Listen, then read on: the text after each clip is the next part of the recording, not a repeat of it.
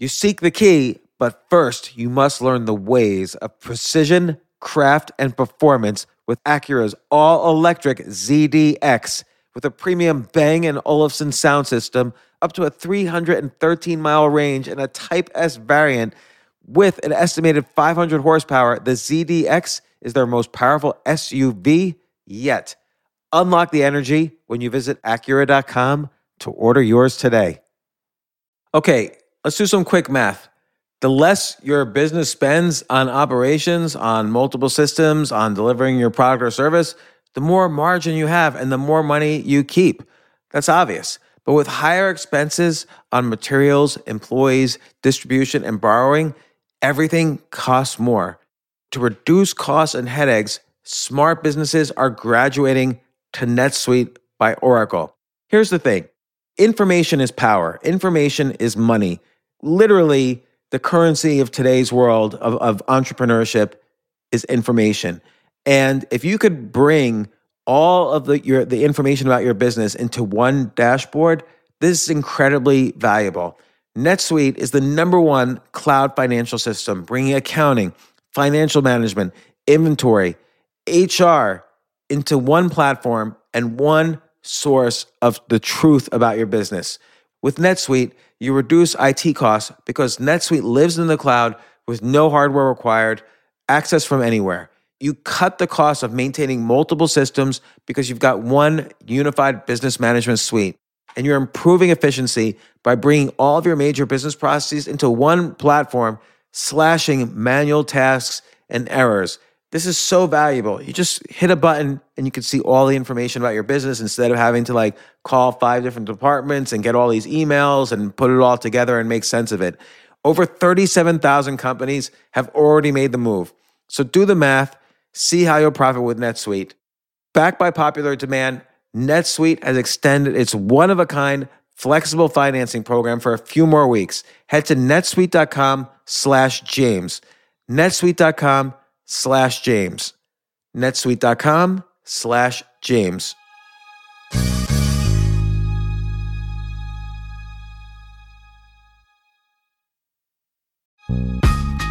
This isn't your average business podcast, and he's not your average host. This is the James Altucher Show on the Choose Yourself Network. Today on the James Altucher Show.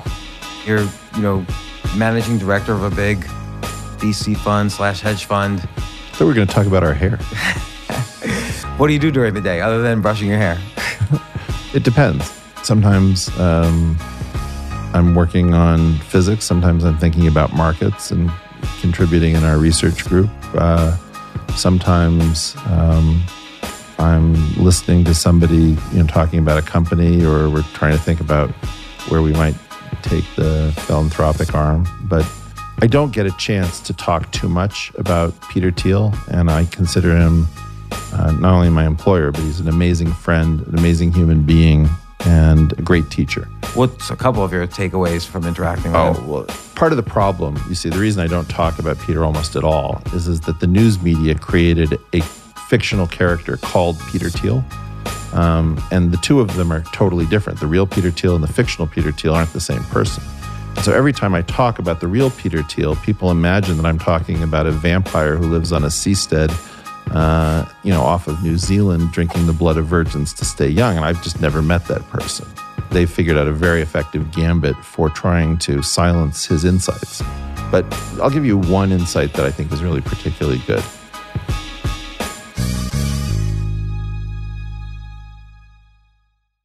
So let's take this to you coining the phrase, the intellectual dark web. You felt free to express opinions among the select group of friends and colleagues you chose to be around you on a daily basis. You feel comfortable saying what you think because they don't slander you for it or ruin your career for it. No, I don't feel comfortable saying what I think. I just can't stop. Okay, that's fair enough. But I'm assuming some of the people in your life, including your wife, your boss, some of your colleagues, you feel like they're not going to fire you or divorce you or whatever if you say what maybe you think I'm taking a risk, but you're willing to go up against that edge. Well, I mean, yes. If that's a safe environment, then you should definitely use those people to practice. Right. And then as the audience gets bigger, to include strangers or Twitter or media or ways in which your model, which you built a model with the safe people. Now your model is breaking down because you're in the crowd.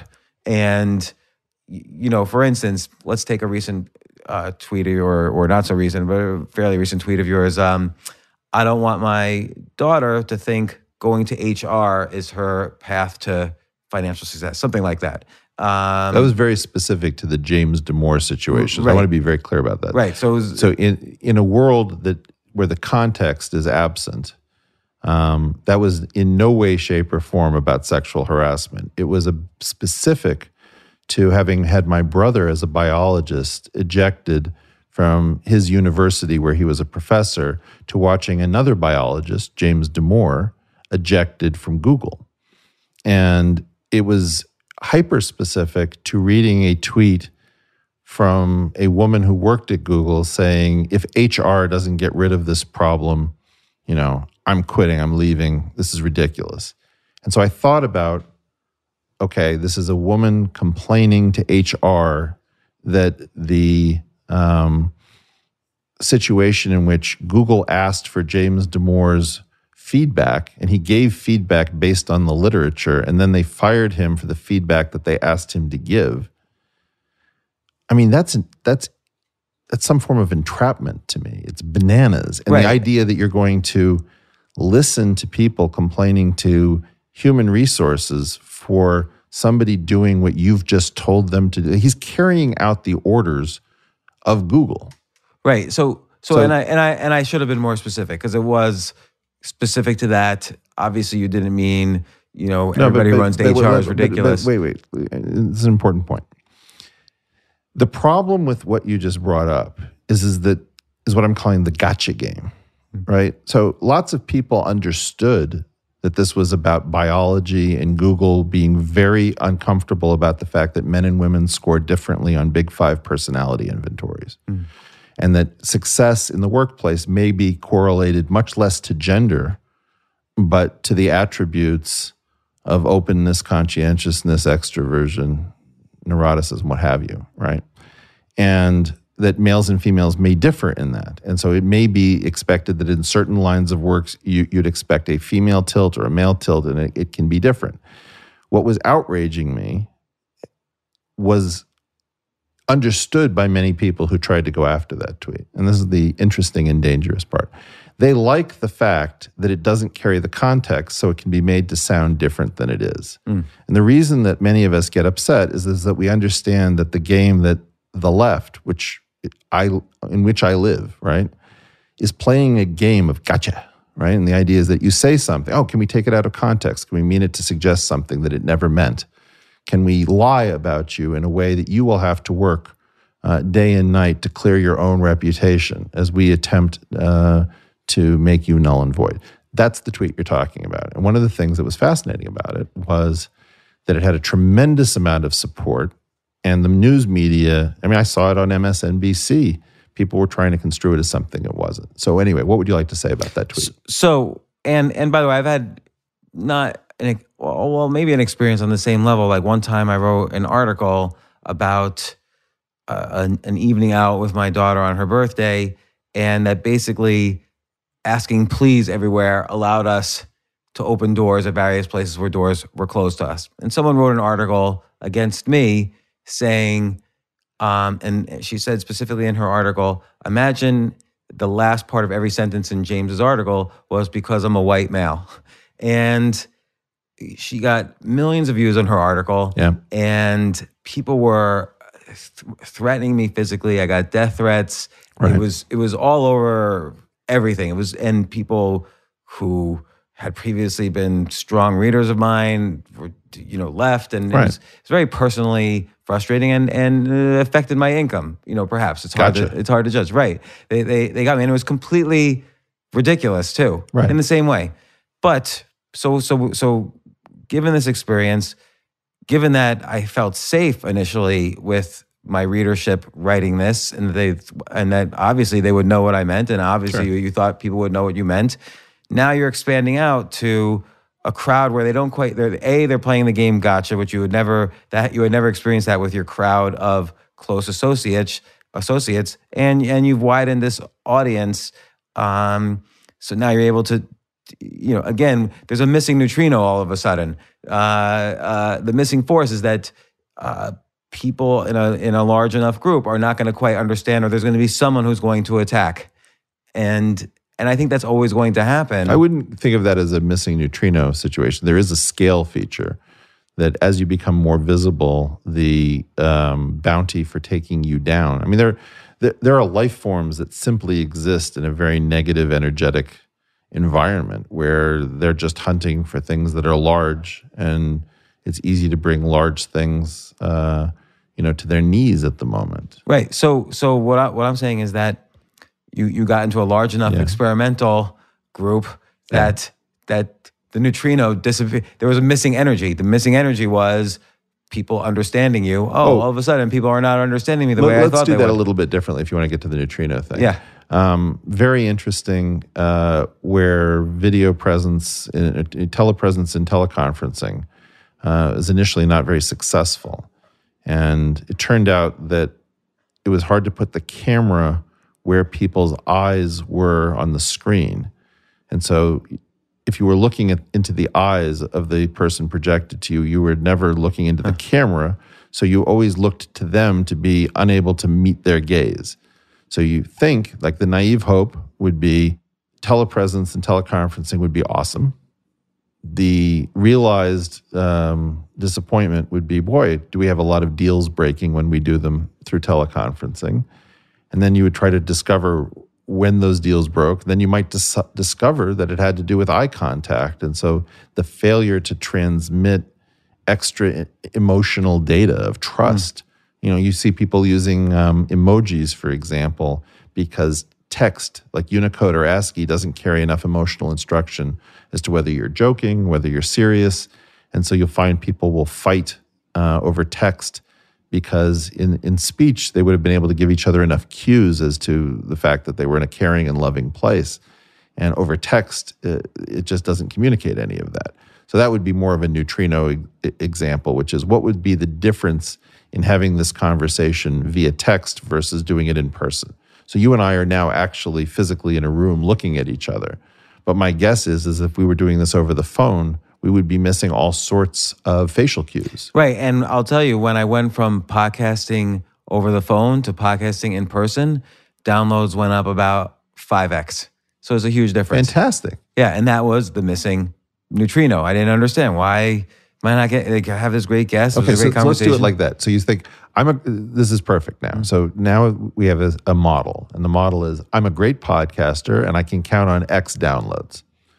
And then you notice that sometimes you get the downloads and sometimes you don't.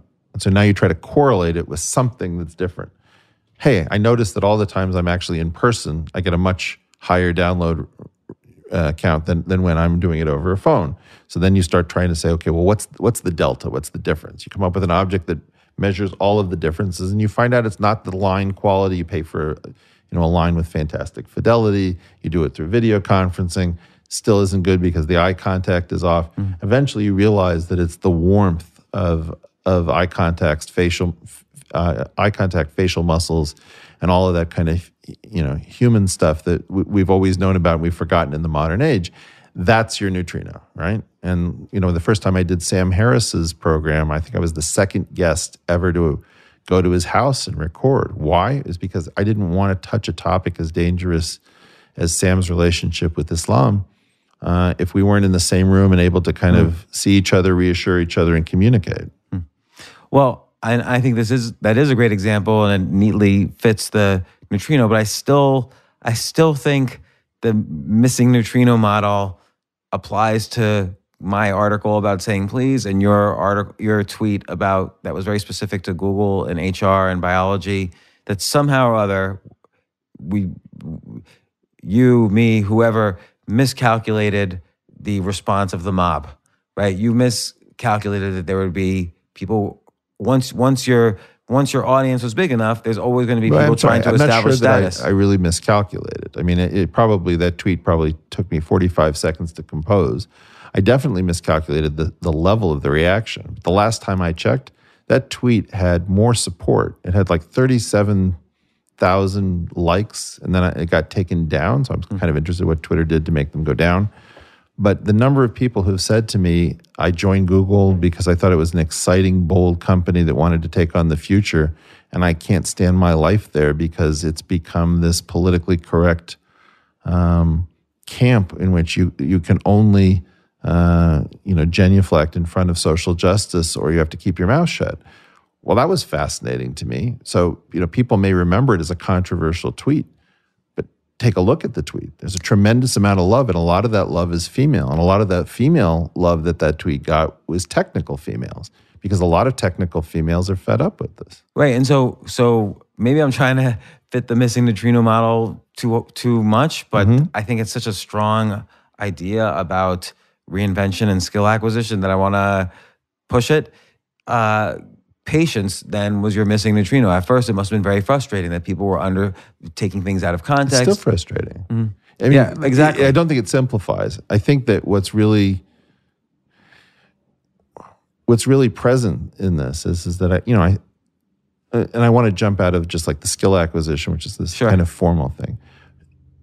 Emotionally, how sad that we can't actually talk in a trusting environment about, well, what are you going through, and how are the rest of us perceiving it, and how does your solution now feel like you felt bullied and now you're taking it out by bullying somebody else? Like, this is a very fraught situation, and we can't get to a more human level of understanding. I really believe that the women who are frustrated in a technical context have a lot of reasons to be frustrated, even if it's nothing more than not having enough role models of how to combine, the different pressures on women and men, or even trans. You want to do any of that.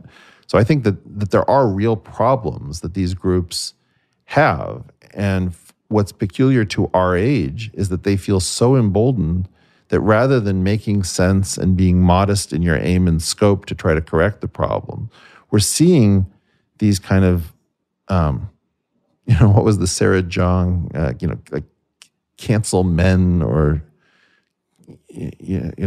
she got pleasure from the amount of pleasure I derive from making old white men angry, or something like this. It's just such negative, aggressive, uncivil behavior that it crowds out the healing and the worrying about each other's problems, and the listening and the comity and the just the best aspects of civil society that cancel culture seeks to destroy. Well, you look at a platform like Twitter, which is all about, I make a tweet, how many likes do I get? How much approval do I get? It's all, related then to your neurochemicals and how happy I get. So it is a way of achieving status. So people who are, let's say, below status on you in other ways, it's a way for them to suddenly kind of overwhelm you and try to get, it's an attempt to get status over you. There's so many other ways to get status, but they don't know that. Well, but that's the thing. You can have a negative energy, you can have a positive energy about it, and I think that when you hunt somebody using gotcha stuff, it's a very short ride.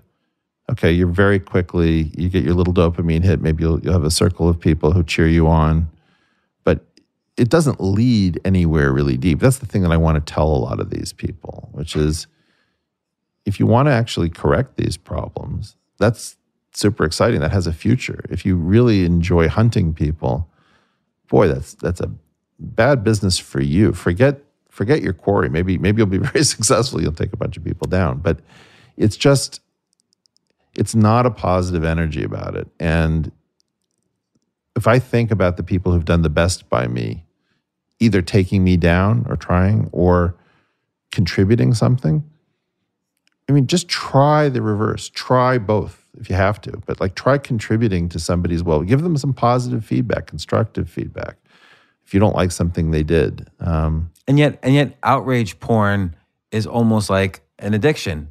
And it's getting larger and larger. Well, this is what I talked about outrage templates recently. So, for example, I claim that there will be an article in the not too distant future which will show the difference between women being highly dressed up and men being dressed down. And it will then come with some commentary about this picture beautifully shows us the different standards to which women are held. Well, how do I know that? Because it's a template, because I've read that story multiple times. And that outrage template it's reusable. And so they've figured out what we find outrageous. And what we haven't understood is if it's a template, don't bother reacting to the story, react to the series of stories. Right, but people are incapable of doing that. So you're capable of doing that because you've got your robot, you're seeing what... This is why I push out language. Like you asked about, you came up with the term intellectual dark web. Well, do you remember before we had the word selfie? It was really interesting. There were all of these photos, typically of a woman in a bathroom pointing the phone, the camera on her phone at the mirror and regarding herself as like, yeah, I look pretty good. Okay. It was such a strange thing. I mean, we'd never seen this particular photo, and the fact we were seeing thousands of them, and nobody had a term for it. When the word selfie was discovered, it was like, oh, this thing that is in our mind, but we can't talk about it because it has no language around it. Suddenly you could say, oh, you're taking a selfie? Boy, that person's too into their selfies. I'm drowning in selfies. Do you see how Instagram is saturated by selfies? Whatever. That's a huge shift because you gave something that everybody knew tacitly the ability to promote it to consciousness and communicate it. So like when I tried to come up with the Thinquisition or the intellectual dark web or... What's the Thinquisition? Well, it's the... So in the Inquisition, the Jews of Spain were chased by the Spanish Inquisition into, say, Turkey in the Ottoman Empire. My claim is that a lot of analytic lefties have been chased into the center right by the madness of these progressive lunatics. And that thing I'm calling the Thinquisition is that people who are worried about, homophobia or xenophobia and all these things, but don't for a second sign up for the progressive, revolutionary sort of pseudo-Maoist agenda. Those people are now hanging out as if they were in Turkey, even though their home, was originally in the analog of Spain. The center right has become the Ottoman Empire to receive people chased out of the madness of Spain. So what I'm wondering is, what are we missing in terms of language? Yeah, so concepts. Right. So, but how do you educate the mob of strangers that I think there's another thing we're missing, which is that people feel their status has been somehow stripped from them and that they only get it on Twitter or Instagram and are able to join the team, let's say, of polarized left in order to achieve status over people they simply don't like let's say straight white men or whoever. But who doesn't like straight white men? I mean, who doesn't like I think philosophically gay, a lot trans of people don't. I think this is nonsense. I'm going to reject this. Who even taught us to talk like this? Because we sound like asses. I mean, you just take this incredibly vibrant, multicultural country that we should all be in this case, this is taking place in the U.S. I think this is an incredibly exciting country. We've broken the ties to bloodlines. It's pretty peaceful, pretty prosperous. We do a fairly good job of assimilating and integrating people. And then to be talking constantly in their terms about race and gender and sex and orientation, it's the most boring, divisive, invidious conversation imaginable. I don't want to take the bait. I don't think anybody hates straight white men. Okay, I agree. So again, what's missing that this outrage porn is only growing, and it's hard. It's not only growing; it's growing and shrinking. I mean, there's so much fatigue around it because first of all, it's not smart We like being smart. We're an incredibly smart. This used to be the country of, Rockefeller University and the Institute for Advanced Study and the University of Chicago. We're great at science and math. Now we're pretending that we're bad at science and math. We're pretending that we're so evil and that we're such bad stock that we have to wear hair shirts from morning till night. It's just preposterous. I think it's really important to recognize that in general, people are sick of this at levels that are powerful enough to elect a Donald Trump, right? So, it was clear that Hillary was inevitable because the polls showed that, people were going to vote for Hillary. But secretly, they weren't supportive of Hillary. I don't even think they were supportive of Trump. They just couldn't stand the nonsense anymore. So you think then the backlash against this outrage porn has been growing, but maybe the outrage porn is getting louder and a little bit more violent. Yeah, it is. So, because a few months ago I posted an article, just economic data points, and of the past year, basically since 2016. And I gave all the sources of data. They were all basically the Federal Reserve or Bureau of Labor statistics. The most common comment I got was, "What's the source of your data?" I had posted all the sources of data in the article. There was like almost a blind spot that the outrage porn was. It's reflexive. Yeah, it was so.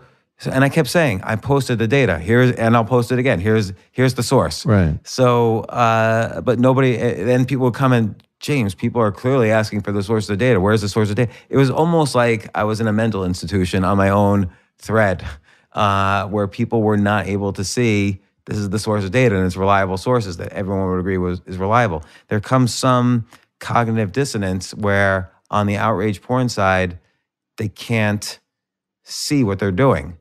And I just wonder, how do you communicate with that? You do express your opinion, but you're still going to get that outrage porn. Well, here's what I would recommend.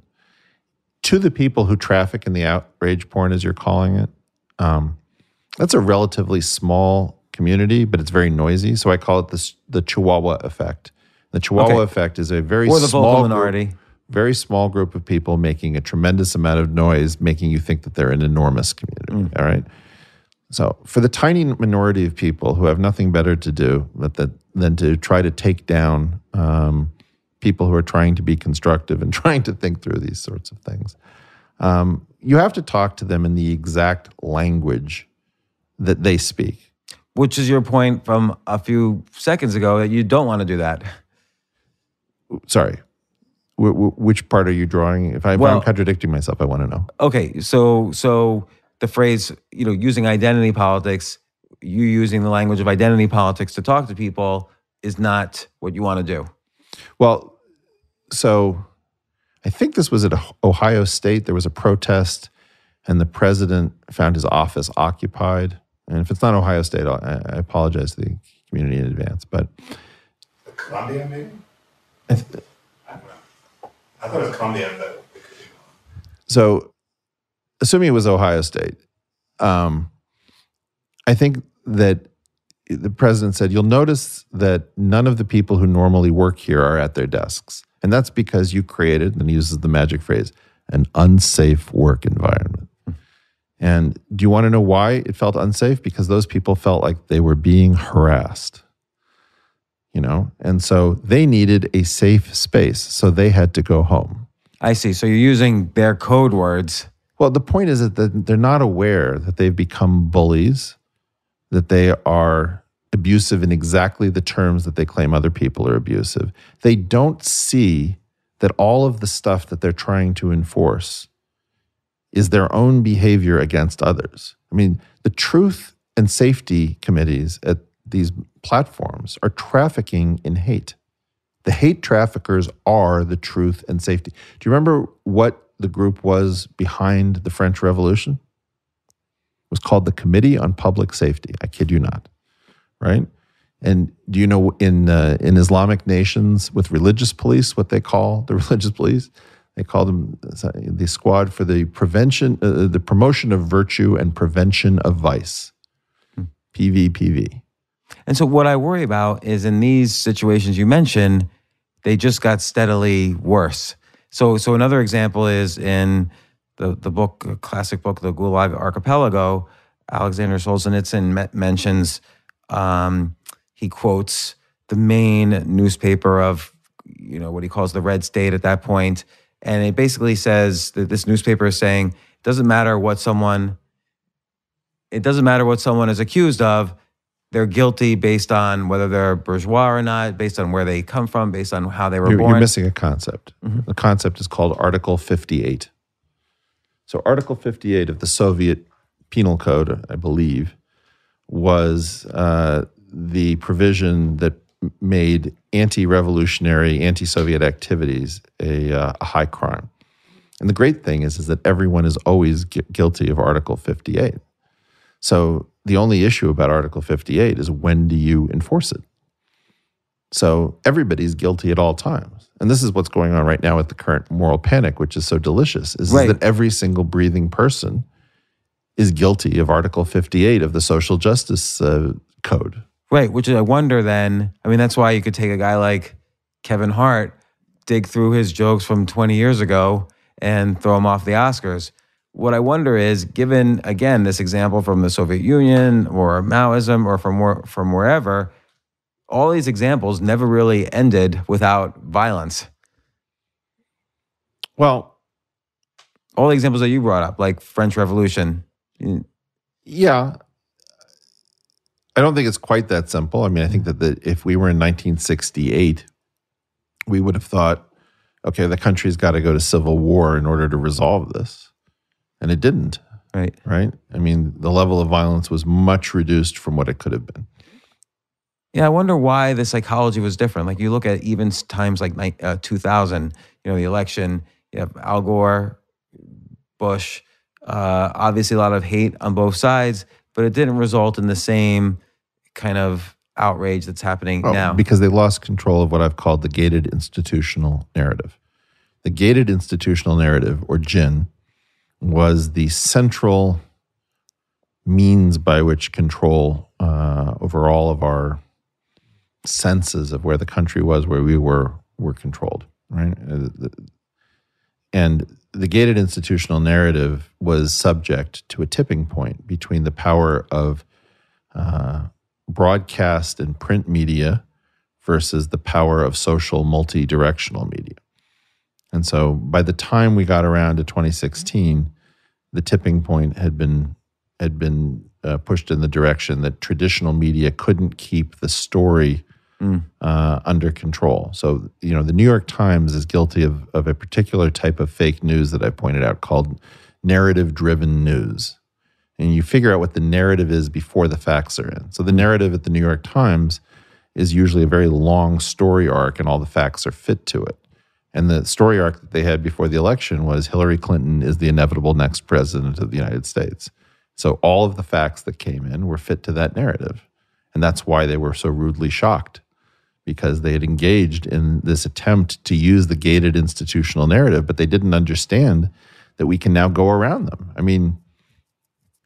Why is somebody employed by the New York Times a more interesting journalist than somebody writing in their underwear in their parents' basement? There's no reason.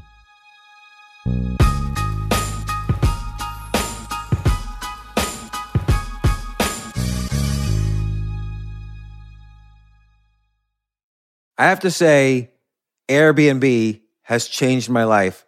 I just love staying in Airbnbs. Like in about a month, I'm going to Cocoa Beach, which is right next to Cape Canaveral. I'm going to watch some rocket launches. I'm going to, of course, be staying in a very nice Airbnb on the beach.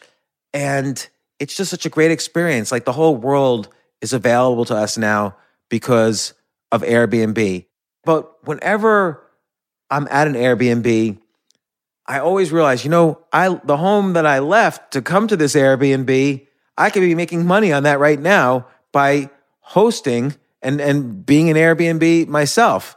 So, and I've known people, I had a friend who basically, made a living from turning his home into an Airbnb. So if you have a home, but you're not always at home, you do have an Airbnb there. And it can easily fit into your lifestyle, and it's a great way to earn some money. Your home might be worth more than you think. Find out how much at airbnb.com/host.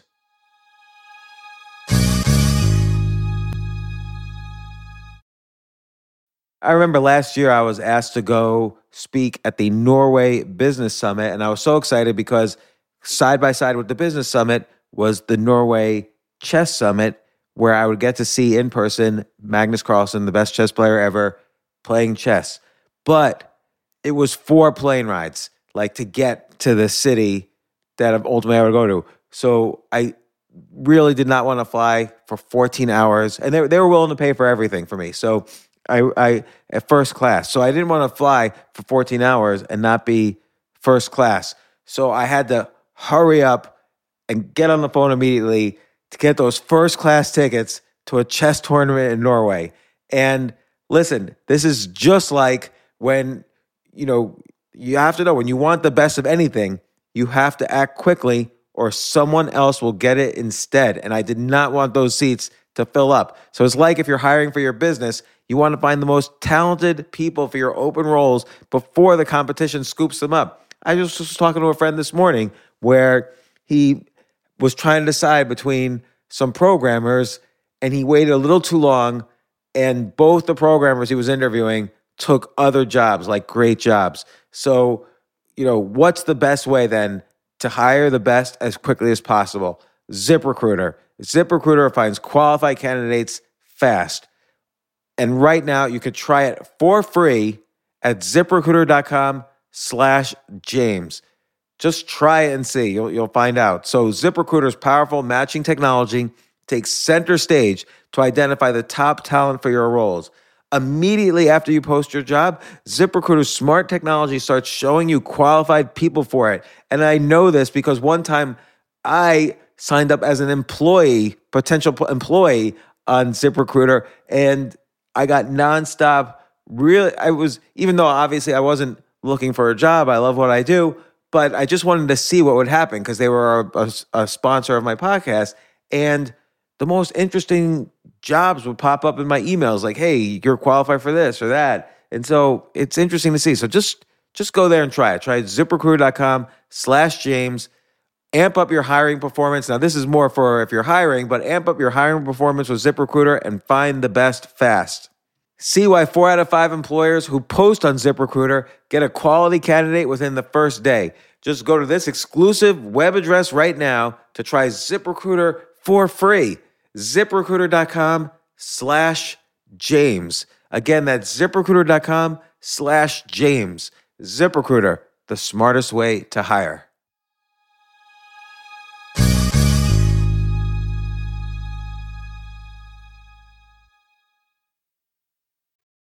Given that social media and these platforms have kind of created this tipping point, again, there doesn't seem like there's an end to it. I mean, I agree. The backlash probably... I think they're trying to reestablish the gated narrative, in particular by making it very frightening if you're building your business around social media, that you don't know what can get you thrown off the platform. Like, they don't have to throw that many people off the platform. They just need a few of those cases to be ambiguous enough so that people check themselves. Like, gosh, I've spent 8 years building up my follower count and I've got a business on top of it. And now they can turn me off in a heartbeat without telling me that I've violated anything because there's some strike against me.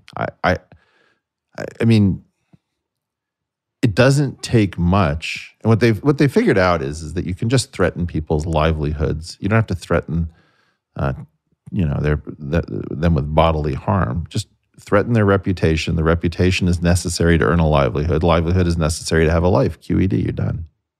Yeah, and again, how does that end? What's the final chapter in that? Well, I don't know, but I'll tell you where I think it's going. I think that where it's going is that the claims are getting so preposterous, and the number of people who are fed up with left-carthyism and are willing to say that it's an idiocy, and in particular, the people like me on the left, I think are the biggest problem for this kind of thought policing, because at least when it's people who use words like libtard or own the libs from the right, you can dismiss it as that kind of garbage on the right. And I think that's garbage speak on the right. And then they've always done that, and it's always been irritating and stupid. I think that when it comes from the left, you're saying, I share your aspirations for a more equal, better, healthier world, but you're the problem now. I mean, you're out of control, and you're embarrassing all of us by creating a bloodlust coming out of the left that will eventually consume you all. You're going to end up like Robespierre, aren't you? Well, and I do think, again, I think there's some force has to happen from the outside to shake that up. And like historically, it's been violence. And I'm not, of course, I'm not advocating that. I'm just afraid of that. Yeah, but that's what the IDW is doing. It's saying, here's an alternative to violence. Let's just point out that this is ridiculous and stand up and notice the pleasure that comes from clearing your throat and speaking in your own voice. Right. And that's when people come to the shows that we do, part of what they're getting is the ability to look. One of the most moving things is you're looking around a filled arena and thousands of people think like you and they have no voice. This is why, Trump at his rallies was holding the rally because he wanted to see that the public in large numbers was with him. Now, I'm not a Donald Trump fan. I want to see him, I want to see him defeated in 2020. But what he was doing was he was using the public events as like Nielsen ratings. Am I doing okay? Because if I listen to you guys over in the news media, I'm the worst human being since Pol Pot. But if I actually look at my crowds, people are cheering me on. Well, that's a lot of what's going on with like the intellectual dark web. We're not at all like Trump, but I can see the hunger. People are dying, for me to start a podcast. They're dying. Write a book. Tell us more. How can we contribute? Why? Because they've found themselves voiceless. And it's really interesting to me how a tiny number of writers and anchormen and late night comedians have pretended that an entirely different structure doesn't exist in the United States. And I guess because they have such a big microphone, collectively, it's not the bigness of the microphone. It's the complete absence of anything else.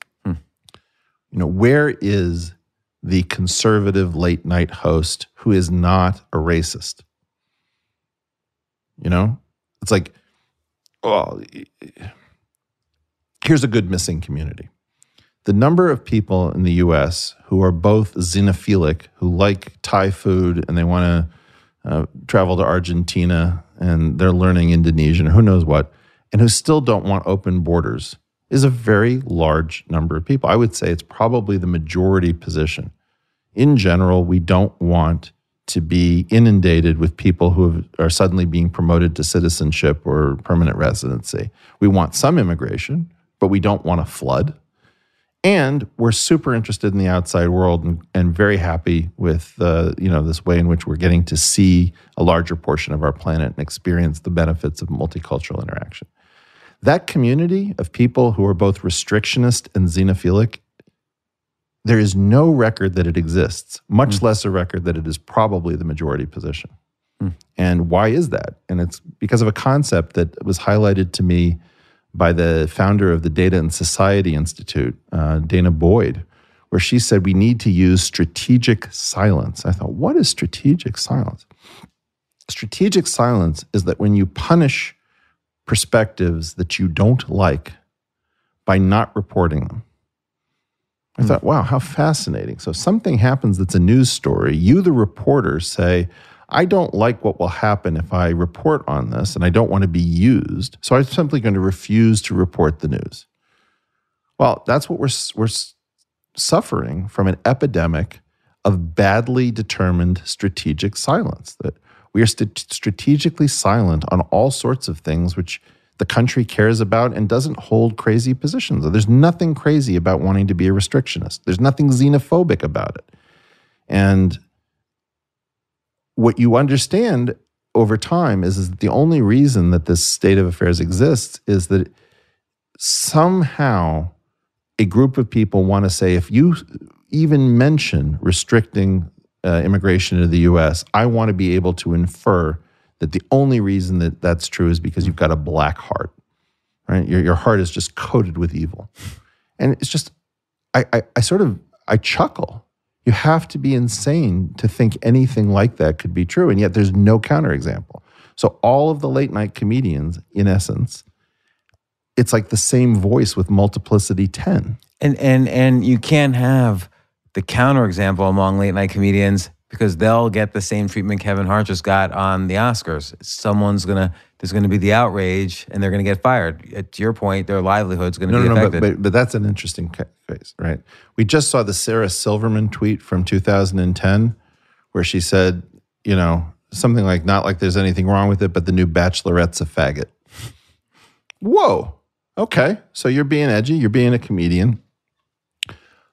That's cool. But you want to know what? You just lost the right to police anyone ever for microaggressions. I don't think I've ever made a joke like that in my life on Twitter, right? I've never used those words.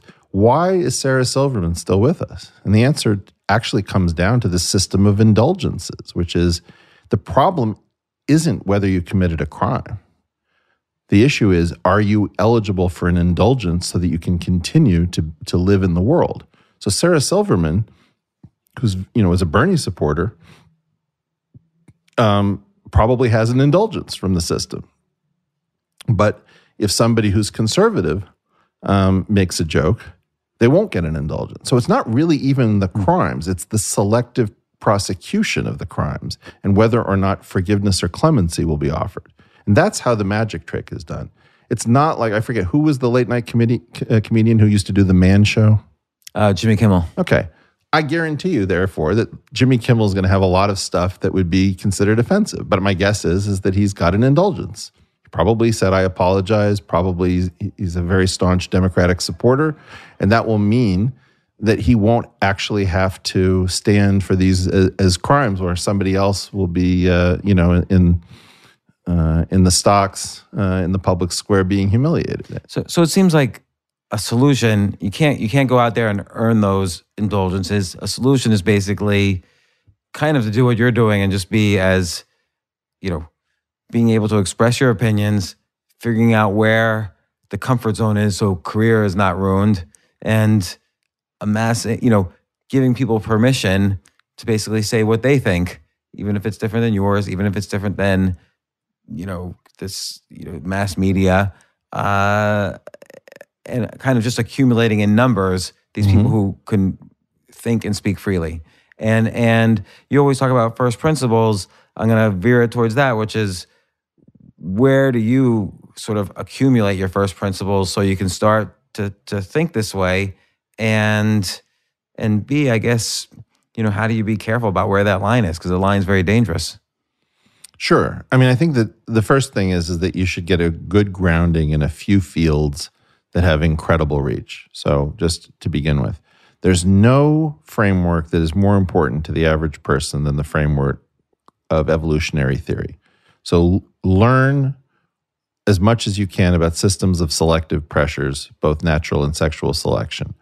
I'd start off with, I'm not sure where to go first, but you might want to try the selfish gene. It's got problems, but it's pretty good.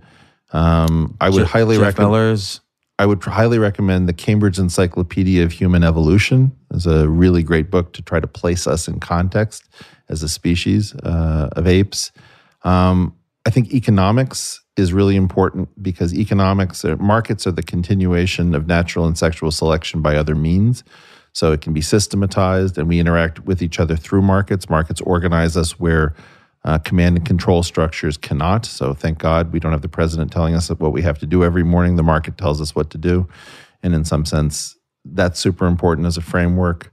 I definitely think having an offbeat history, read regular history and then read the Howard Zinn version of history and then read some super arch conservative version of the same history. Learn how to walk around history from all the different perspectives. And then I think that try to find the most durable parts of psychology. I think one of the reasons Jordan Peterson's been so successful is that he stayed very close to the ground floor with psychometrics, and psychometrics weren't negatively affected like the rest of psychology, by the reproducibility crisis. So figure out what you can and can't say. In his case, he focuses on IQ and Big Five personality inventories, which are pretty solid. So I think that that's super interesting. There are lots of frameworks that you just need to know if you're going to try first principles thinking. And what you have to not do is find the wrong heuristic framework that claims that it's first principles. So, for example, be highly suspicious of sociology. Be highly suspicious of certain aspects of psychology, which are not based on reproducible science. Be very concerned about fields that were created in the wake of campus unrest in the 60s and 70s, because the standards for those fields appears to be different than for the fields that preceded them. That doesn't mean that there weren't problems in the fields that preceded them, but various forms of activist and grievance studies are definitely not good because they come from a tradition of heuristic rather than fundamentals, and there's no way of adjudicating things that go counter-narrative to those fields. Once you sort of realize where bedrock is, and by the way, if you can do mathematics, physics, chemistry, and programming, that won't hurt you either. Then you'll have an idea about what reliable knowledge is all about.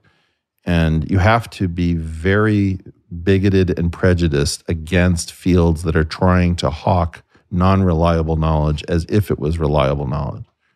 And that can happen in a field like physics, where physics, has been pushing a string theory agenda, which is certainly not reliable knowledge, as if it was reliable knowledge. But, a lot of physics is absolutely rock solid. So you have to know, even within a field, that this part is the good part and this part is the dangerous part. That's part of why people are tuning into us, I think. And so I guess it's just a final thing. You're, managing director of a big VC fund / hedge fund. I thought we were going to talk about our hair. What do you do during the day other than brushing your hair? It depends. If sometimes I'm working on physics, sometimes I'm thinking about markets and contributing in our research group. Sometimes I'm listening to somebody, talking about a company, or we're trying to think about where we might take the philanthropic arm. But I think, I don't get a chance to talk too much about Peter Thiel, and I consider him not only my employer, but he's an amazing friend, an amazing human being, and a great teacher. What's a couple of your takeaways from him and from interacting with him? Oh, well, it's part of the problem. You see, the reason I don't talk about Peter almost at all is that the news media created a fictional character called Peter Thiel, and the two of them are totally different. The real Peter Thiel and the fictional Peter Thiel aren't the same person. And so every time I talk about the real Peter Thiel, people imagine that I'm talking about a vampire who lives on a seastead off of New Zealand, drinking the blood of virgins to stay young. And I've just never met that person. So I, in general, don't love talking about, just because they figured out a very effective gambit for trying to silence his insights. But I'll give you one insight that I think is really particularly good. Peter has this thing that he does, which I call radical compression with minimal distortion. And academics usually will tolerate almost no distortion. So they often miss principles that Peter sees. On the other hand, Peter will say something like, I think one of his was a challenge, where he said, we've become much less positive about technology and science. Find me a movie after Back to the Future that viewed technology positively. Well, because he posed it as a challenge, I worked really hard in my head, and I came up with one. There's a little indie film called Safety Not Guaranteed that technology makes a really beautiful appearance in. But the point was, I was behaving like an academic. I was willing to accept no distortion. Peter, it's not true. There's one movie that, well, if that's true, right, that there's only one movie that I can think of, then his point is obviously mostly correct. The Martian. Well, this was before The Martian came out. Yeah. Yeah. I actually discussed that on Tim Ferriss. It's the ultimate high agency movie. And Andy Weir has been on this podcast as well. He's the author of the original novel. Yeah. So but this is a thing that I learned from Peter, which is be willing to be a little bit wrong if the principle can be packed up into like a single sentence. And right, that's a boast. It's basically saying, did you notice how much our artistic world and our cultural world has turned against technology and progress? Yeah, it's so interesting because you look at, I actually do a bit about this in stand-up. If you look at movies just about robots, either they're male robots who are shooting everyone, or they're female robots who are luring you into sex but then locking you up and leaving to infiltrate society. So it's like kind of there's this sexism in robots, but they're all evil. Well, or the Austin Powers ones, which are actually deadly through their sexuality, right? The fembots. Right. Yeah. So robots are are bad. A sub-study of that. I don't know why this keeps ringing. But all right, what's another thing you've learned from Peter's been on the podcast, so I'm always fascinated by more insights. What's another? Well, another one of his would be learn to live with almost contradictions. So, for example, in both, it seems like there's a fuzziness, which I like. Well, but this is, you see, people say he's a contrarian, but he's not. You can't just put a minus sign in front of everything and have that work out. You'll bankrupt yourself. Right. So he's always finding the interesting contrarian play. So one of them, for example, is most radical individualists are bad team players, and most team players are really group thinkers. But there's nothing inherently contradictory about being a radical individualist who's also an exceptional team player. So go search for that, because it's an almost contradiction. But if you can find a tiny number of people, that's super terrific. A different version of this is that most smart people are uninteresting, and you're looking for people who are both surprising and smart. Well, most of the people who talk in surprising ways aren't smart. And most of the people who talk in smart ways aren't surprising. Now, which of these categories should you search first? The claim is, in general, you should search the surprising people first. Why? Because while not everybody's smart, there are a huge number of smart people. It'll take way too long. Better to look at the tiny number of people who are saying truly surprising things and see if any of them are smart is a better search process.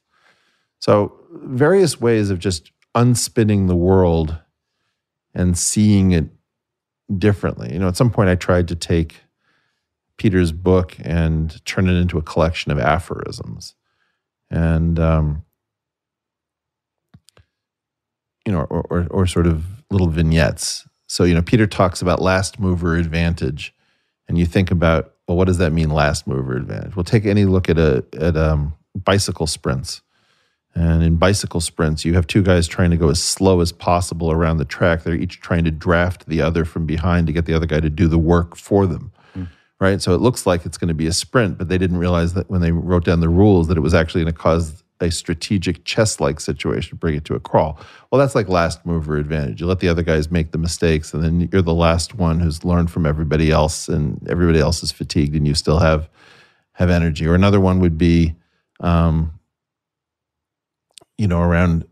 people always want to throw the outliers out when they're doing statistics. On the other hand, the outliers may be all that determines anything in a given system, because kurtosis and the far right tail is such a powerful effect. And so, understanding that you're not cleaning your data, what you're doing is that you're confusing baby and bathwater. That's an important principle. It's interesting because the same thing occurs in relationships. People, when they meet, let's say on a date, they're on their best behavior. And then 3 months in, finally one has an outburst that's like out of control. And the other side might think, okay, well, he was just frustrated, or she was frustrated. But that actually is the real leakage coming out about what this system is like, what this person is like. Maybe. So maybe. Yeah. Or, another one would be, Peter's always on about the tech slowdown. I have a different version of this as a core theory of mine. And whenever you hear the thing about the tech slowdown, somebody will always say, look at my phone. I have a phone in my pocket. It's got the Library of Congress, at the touch of a button. It's the most amazing thing. Well, I tried to create an aphorism about this, which is, of course, your phone is amazing. It's all that's left from your once limitless future. It was the collision of the two things that worked best, which was the semiconductor and communications technology. Well, and I view that as the reason you can't quite call that innovative is because it was already predicted in the 60s. Like Moore's Law predicts your phone in your pocket. It predicts supercomputers. Well, but it's not a question whether it is or it isn't innovative. It has been innovative. The problem is that all of the other things that we were predicting, all of the Jetsons stuff, or all of the positive versions of a technological future, have been much more stalled. And so I often give people this challenge. You're in a restaurant, say. How do you prove, how many ways can you prove that it's not 1973? Right? And so, the styles certainly aren't 1973, but it's not a proof because maybe it's just a funny restaurant. And, it's always the things around like the phones, or maybe there's a flat screen TV. But there's very little that lets you know that it's not 1973 anymore. And I think we have to just recognize that the fact that some things worked is disguising how much hasn't been working. And that's good news because it's an opportunity for us to restart all of these things that are stalled out. And so it's not pessimism, it's optimism. It's saying, hey, great news. We've been neglecting all sorts of areas of growth. And now we have the chance to do it. We just have to recognize that it didn't get done. And if we're going to do it, it's going to require rolling up our sleeves and figuring out who's good at what rather than constantly complaining that something somewhere is unfair. Okay, and so going full circle, would you agree that is the missing neutrino in our kind of analysis of innovation?